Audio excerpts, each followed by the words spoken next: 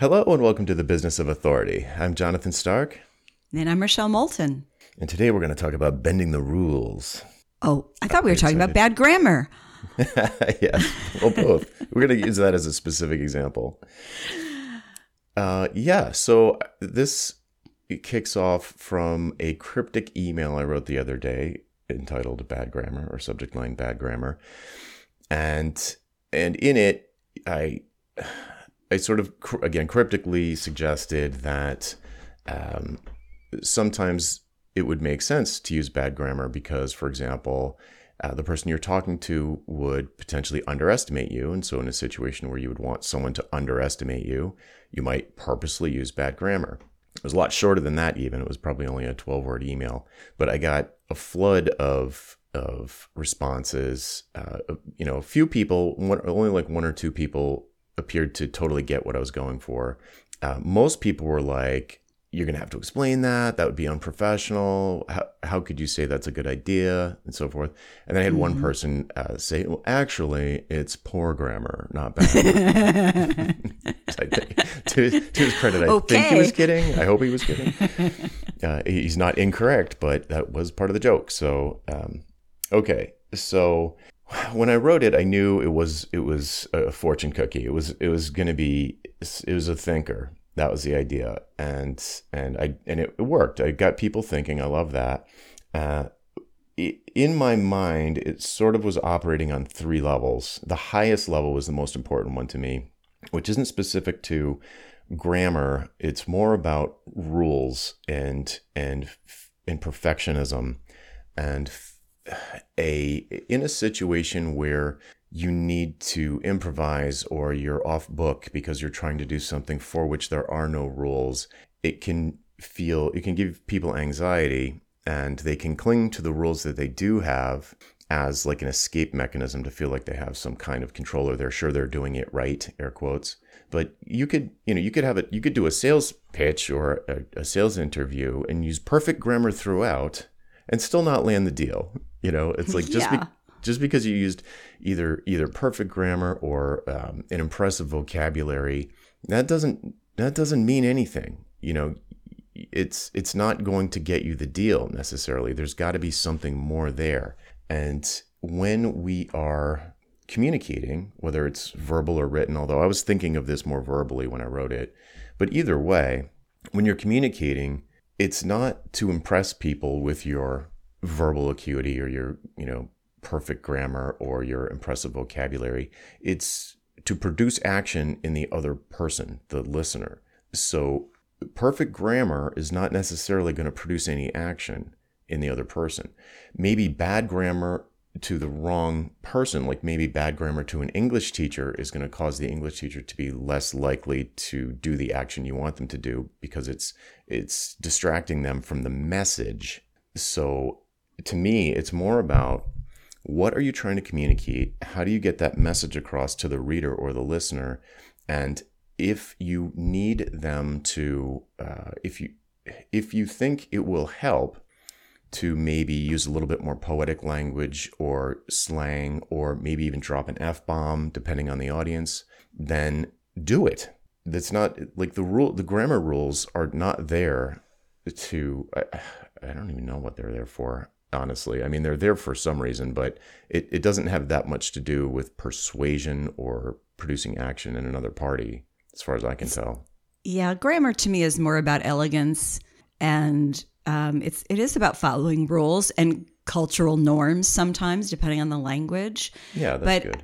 Yeah, but I agree with your point. And let's just stick with verbal for the moment. When you're in a meeting with someone, a sales conversation of some sort, you want to help them get where they want to go. Mm-hmm. So in the ideal, you kind of mirror how they interact. And I'm not saying that you change dramatically what you do, but the way I always think about it is it's like a feeling. I feel like I have all these little sensors on my body, and I'm like, like, what am I getting from this group? I'm getting hostility over here. I'm getting excitement over here. This one's ready to fall asleep. So you pay attention to that, and you adjust your language to meet them where they are.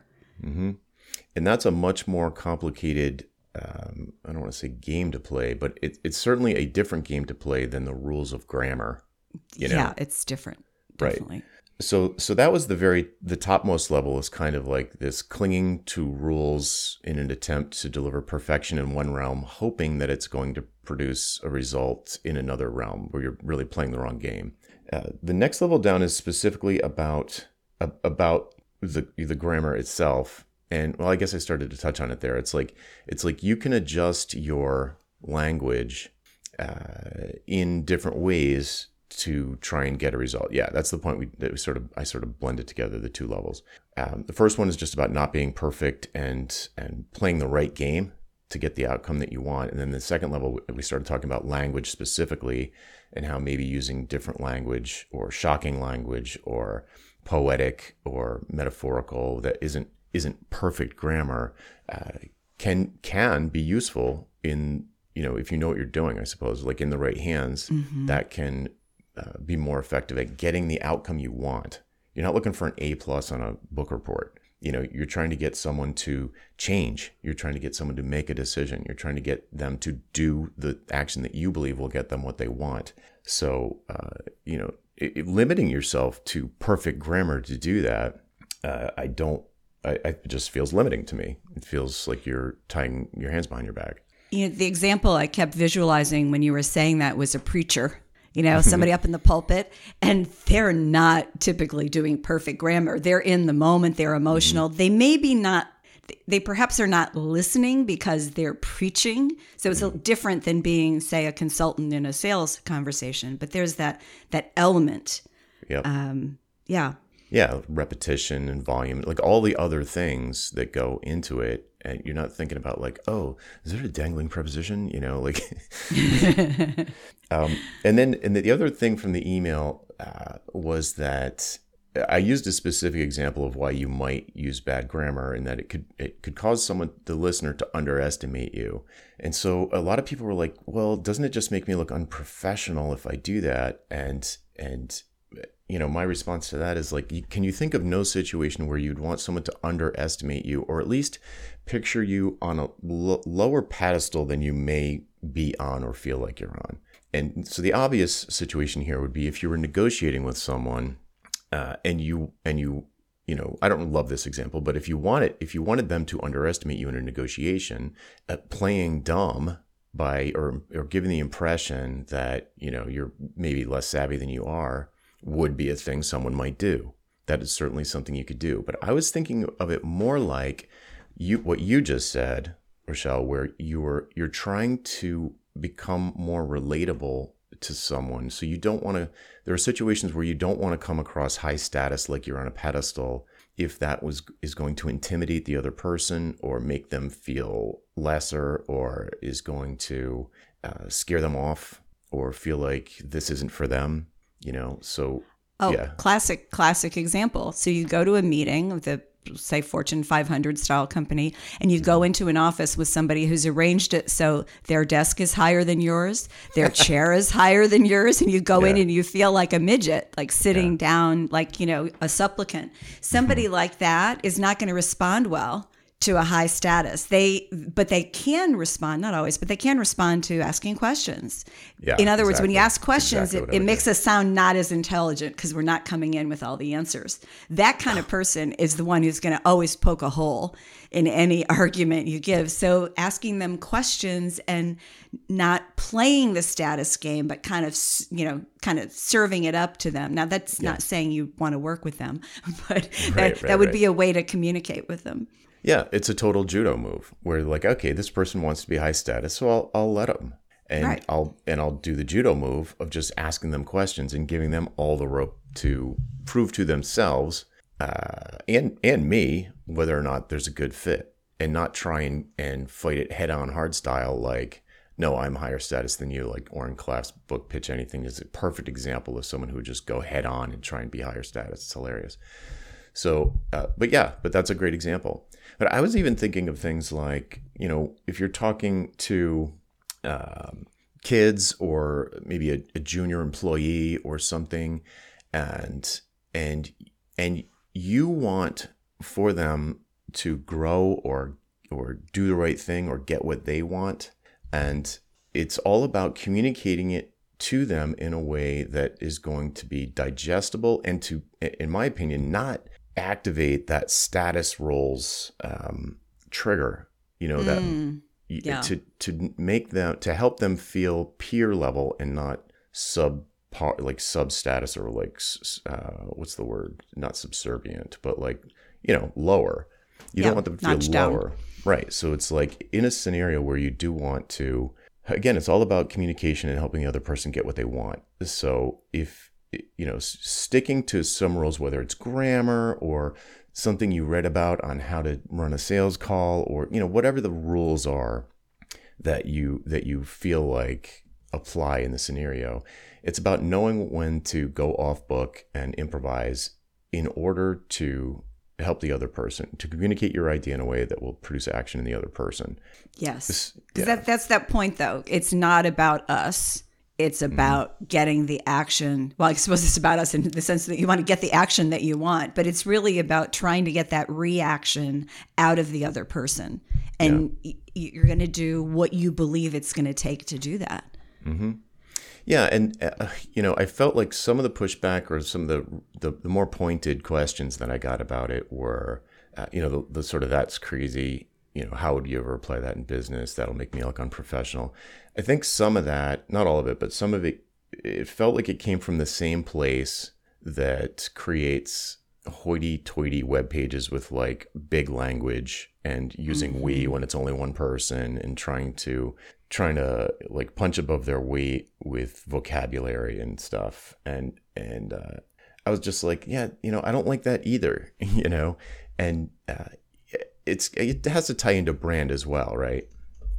Oh, well, that's what we were talking about before the show, because it is. You want to influence people, right? You want to lead them towards these transformations that you're making happen, but you also want to do it in your voice with your style.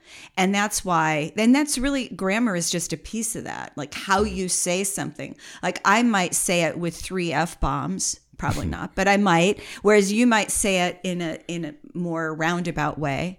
That's the key, is that it's got to sound like you, whether it's in writing or your actual voice, so that people's experience of you is consistent. That's how they grow to trust you, is that they kind of expect what you're going to do or how you're going to say something. Yeah, and I'm going to keep on coming back to the whole thing about effectiveness. Like, what is your goal? I guarantee you, nobody listening to this and nobody that got that email, nobody on there has the goal of perfect grammar. No one does. It's just a framework, that maybe can, like you said, sort of define the norms of a particular culture or language in a culture, or help get you out of a sticky spot where you're like, I don't even understand how to construct this sentence that I'm saying, or that I want to say. But at the same time, I think of this. There's a book called, I'm not going to be able to remember the name of it, but it is completely written. It's like a book about stuff, but written, a book about things like planes, and it's like a book of nouns almost, but it only uses the top 1,000 words to describe the whole. In the entire book, they're like the top 1,000 words, and it describes things like the lunar landing using only the top 1,000 words, most used words in the English language. And I think about that all the time. Like when I write every day. I've been writing every day since 2016, and I think about that all the time. Like I got a 710 or something on my English SATs. Like I have better vocabulary than I use in my emails. So. But it's purposely, and this is general advice, like the Strunk book, the Zinzer book, Stephen King. If you read any of these on-writing books, it's like use the simplest possible word that is accurate for what you're trying to say. There's no good reason to pump up your language. You're just going to lose people. You're automatically going to lose people. And I think this is different than dumbing it down. I think this is similar to design. It's like take away everything possible but nothing more. And I feel the same exact way with language. It's like, just say dog. If it's a dog, just say dog. It doesn't need to be like canine creature, or whatever. It's like fonts in design, right? It's they just speak. They have Yeah. something to say. Yeah. Although, I feel this need to just throw in this one little case that doesn't apply here, Okay. but I can't help myself. And that is, there's certain kinds of literature that is just poetic that I just adore. But the audience for that is small. Right. If you're trying to convince, like if you're a politician, that's not going to work. That kind of language is not going to bring people over to you. But yeah, there's a place for it, and I think that's kind of the point when we talk about brand and we talk about your niche. Who's your audience? How do they speak? How do they communicate? What kinds of words do they use over and over again? What kinds of words are too big and too much?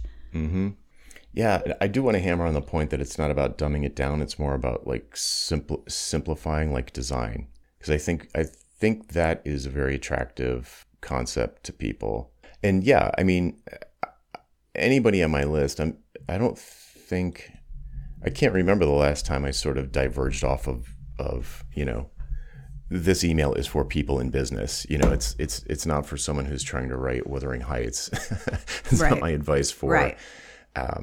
And I'm sure editors who are on the list probably cringe, but, I just feel like I don't know. I think that's a different case. It's definitely, I definitely meant the email to be read in the context of business. And yeah, so. Well, plus I just have to make this comment about dumbing it down. And I agree with you. The problem with thinking of things as dumbing it down is there's judgment. Like, oh, I'm so much smarter than my audience. I need to dumb it down for the little people. Like that's sort of like what I hear when somebody says that. So yeah, this is really more about simplicity and getting the result that you want. Yeah, right. I want the message to like mainline into the person's brain. I don't want it to have to go through a translation phase or like even especially not like, let me look that word up. I often describe it like I like short messages using powerful, aka simple, straightforward, words that it's like what I always say to people. It's like, it's too late. It's like it's too late. You can't archive my email and read it later. You already read the whole thing. It's too late. It's already in your head. I like snuck into your head before you could even archive the thing. And that I think has a lot to do with I don't want to say the success of my list, but like the reason it's a common question. Like, how do you get away with emailing every single day? And it's like, because every day people are glad that they read it. So they come back. So how can you make them glad that they read it? It needs to get to the point and get it across and it's too late. Like they already read it. You know what I mean? There's no extra processing. It's like injected straight into the gray matter. So I don't know. Okay, so let's flip this around. Is this just my style and personality, or do you think this is so it only applies to other people like me, or do you think this is a general principle that is good to adhere to? And if so, what do you think the principle is? Well, I actually think it's both. Typical consultant's answer. I do think a lot of this is your style. Like I like how you described it as injecting, because that is how your emails feel. If there's a long one, it's very practical, right? There's not a lot of artsy fartsy stuff in there. It's direct. So that's definitely your style. It isn't everybody's style, but I think that even if your audience is a highly educated, very specific niche, you still find your way of communicating with them so that you have a unique voice, so they want to read it and listen to it. So as an example, if somebody wanted to read a 3-page treatise on something every week or so, they're not going to subscribe to yours. Right. They just won't. They might buy your book, right? Mm-hmm. But they're not going to do that. So it's kind of a self-fulfilling prophecy. And I believe that there's an audience for everyone if you're niching and you're using the attributes of your brand, the attributes of your personality, the way that you synthesize and interpret information on your topic for your audience. So there's literally an unlimited number of ways any of us could do, not any of us, but as a population, there's literally unlimited number of ways we can do this. And the key is to find the one that works for you. Right. Yeah. That's a great principle. Right. Yeah. So, right. Yeah. It feels like there is a branding thing happening here where, having the no artsy fartsy, no BS, straight to the point, almost blunt language is going to turn off certain people. It's going to be too harsh or aggressive or whatever for their constitution, and that's fine. They're not your people, list, right? And at the end of the day, the mailing list is where I attract coaching students from, and if they're not comfortable with the way I would talk, which is exactly how I write, I take great pains to write the way I talk. I often will read an email out loud to make sure that is how I would say it. And if I edit it when I'm saying it, I'll change that in the text as well. And so that gives people the right impression. So it'll drive away people for whom I would be super annoying. And what's left is the people who are not annoyed by my personality.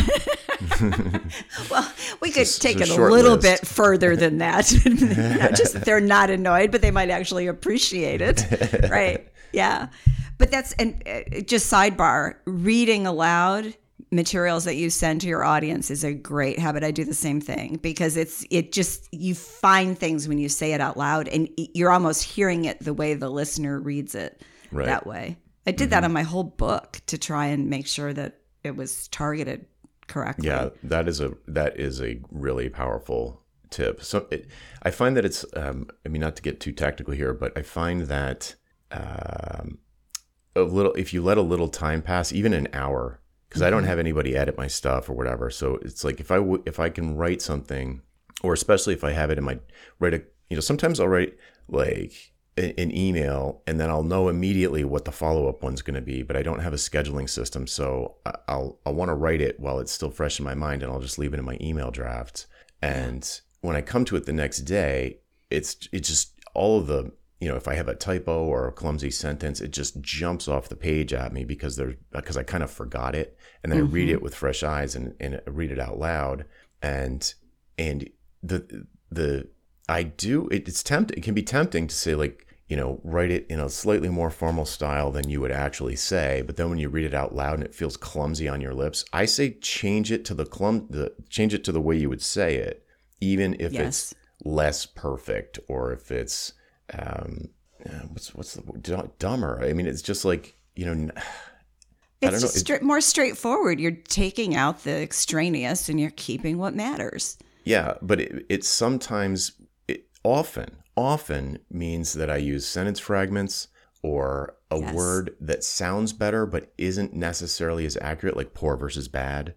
Maybe it stems from, my college degree is in songwriting, right? So I am used to taking license with language and switching it to something that sounds better, even if it's not technically correct. It could be the rhythm of it. It could be the specific word choice. It could be a contraction, or I use tons of contractions. Like if I ever do get an editor for one of my self-published books, it was going to be a fight. I've had people. Let me tell you, on mine, and I have a great editor, but she changed a bunch of stuff that I changed back, and because I knew it wasn't grammatically correct, but I wanted it that way. Yeah, it's on purpose. I wanted to make the point that way. Yeah, yeah. That's a great example. It's like, no, you're taking the life out of this passage. Yeah. You've taken all it becomes, not always, but sometimes it can really make a paragraph that crackles just flat. Just like, ugh.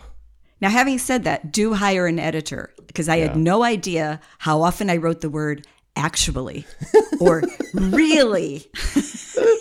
I needed the editor, and I very much appreciated her work. Yes, that is another one that you can sometimes catch when you say it out loud. But that's a good one. Yeah. All right. So I feel like, for the folks who were scratching their heads about this on my mailing list, hopefully this can serve as some kind of explanation. Maybe hopefully they don't feel like I'm waffling or like sneaking out from underneath what they thought the point was. But yeah, I my favorite is the highest, most meta point, which is if words are coming out of you, you have a goal. Like I don't remember where I read this, but like how can you tell if a human wants something? Their mouth is moving. So, right. And if what you want is for the listener or the reader or the viewer to do something, then the most important thing is producing that action. And that can mean altering the language that you use. It often means altering the language you use to translate it into something that is going to produce that result. And using the rules of grammar, overlaying on top of your actual goal. The reason why you're producing words or talking is because it is just it's just like extra rules that it's like, look, maybe in 7th grade, yeah, you needed to learn grammar or whatever, or maybe you are an editor and then, okay, fine. But, consultants on this list, in this audience that are listening to this podcast, they're not known for being a grammarian or they certainly don't want to sound like a pedant, if that's how you say that, be pedantic. It's about helping the client get where they want to go. And if your client only speaks Spanish, then you better darn well speak Spanish. If your client runs a fork truck company and is very plain spoken, blue collar kind of language, you might want to speak their language a little bit more than your Harvard educated hoity toity artsy fartsy approach. Or maybe you're just a bad fit, but you know what I mean? It's like, I do. Yeah. Okay. A way to think about this is let's take it higher than grammar and call it language. That language is part of the toolkit of a consultant, of anyone who's trying to make transformational change in an audience, whether you're with them in person, whether you're writing something, whether you're sending an email, whether it's your website. It's a really important part of how you're communicating with them. Yeah, it's critical. And you don't want to go off brand. Like you wouldn't go so far to be off brand, I think, because that would just be like, this is not a great fit. If I have to be all artsy fartsy and high vocab and all that to like close a deal or something, or whatever it is, whatever would be totally out of character, then that's just not a good fit. But you've got leeway, there's like where you're still you, but you're emphasizing a particular aspect of your communication style in the moment to try and help the other person or get on their level or just communicate the message more effectively. And I was just going to say, like, to look for examples of this, notice how you talk to your clients versus your spouse versus your kids versus your parents versus a barista. You'll see that you don't always use the exact same approach. Sometimes you're more casual. That is a word I have not mentioned yet, but to me, that's kind of like how I feel when I'm not being grammatically correct. I feel like I'm being casual or conversational. So you're going to notice that in certain situations you're more formal, and in other situations you're less formal or more casual. Those are all real. Those are all you. You're not being a phony in any of those cases. And so I guess a big point of the email, or a takeaway from the email, would be it's possible in your business you could be more casual than instead of just sort of being like, I have to be professional, I have to be formal. It could be that it would be more effective for you to be a little bit less formal, certainly in conversation, maybe in print too, though, like email or possibly a website. I feel like there's another aspect of this, and the only word I can think of is confidence, that the reverse is probably true as well, that you have people that feel like, I must speak up here. But there are also people whose natural style is more casual and conversational, and they're reluctant to try and communicate with let's say, a highly educated audience. I mean, I think of an example of two people I know who are brilliant at what they do. I mean, like literally among the best in the world. And neither one of them has a college degree. So who cares? But they are really sensitive to it. And if there's a situation where it somehow plays into that, their confidence goes down. Yeah. So I think it goes both ways is kind of my point. I think we tend to think more often of that we're trying to inflate ourselves with language, but the other is we might decide, well, I can't go after that audience. I can't go after an audience of doctors. I remember the first time I met a neurosurgeon with my work, and I was pretty intimidated by him for the first 3 minutes. And then I realized, we're really not that different. He's just really smart about something that I don't understand. But you can use that to not pursue an audience that you really would like to help. So I just want to get that kind of shadow side in there.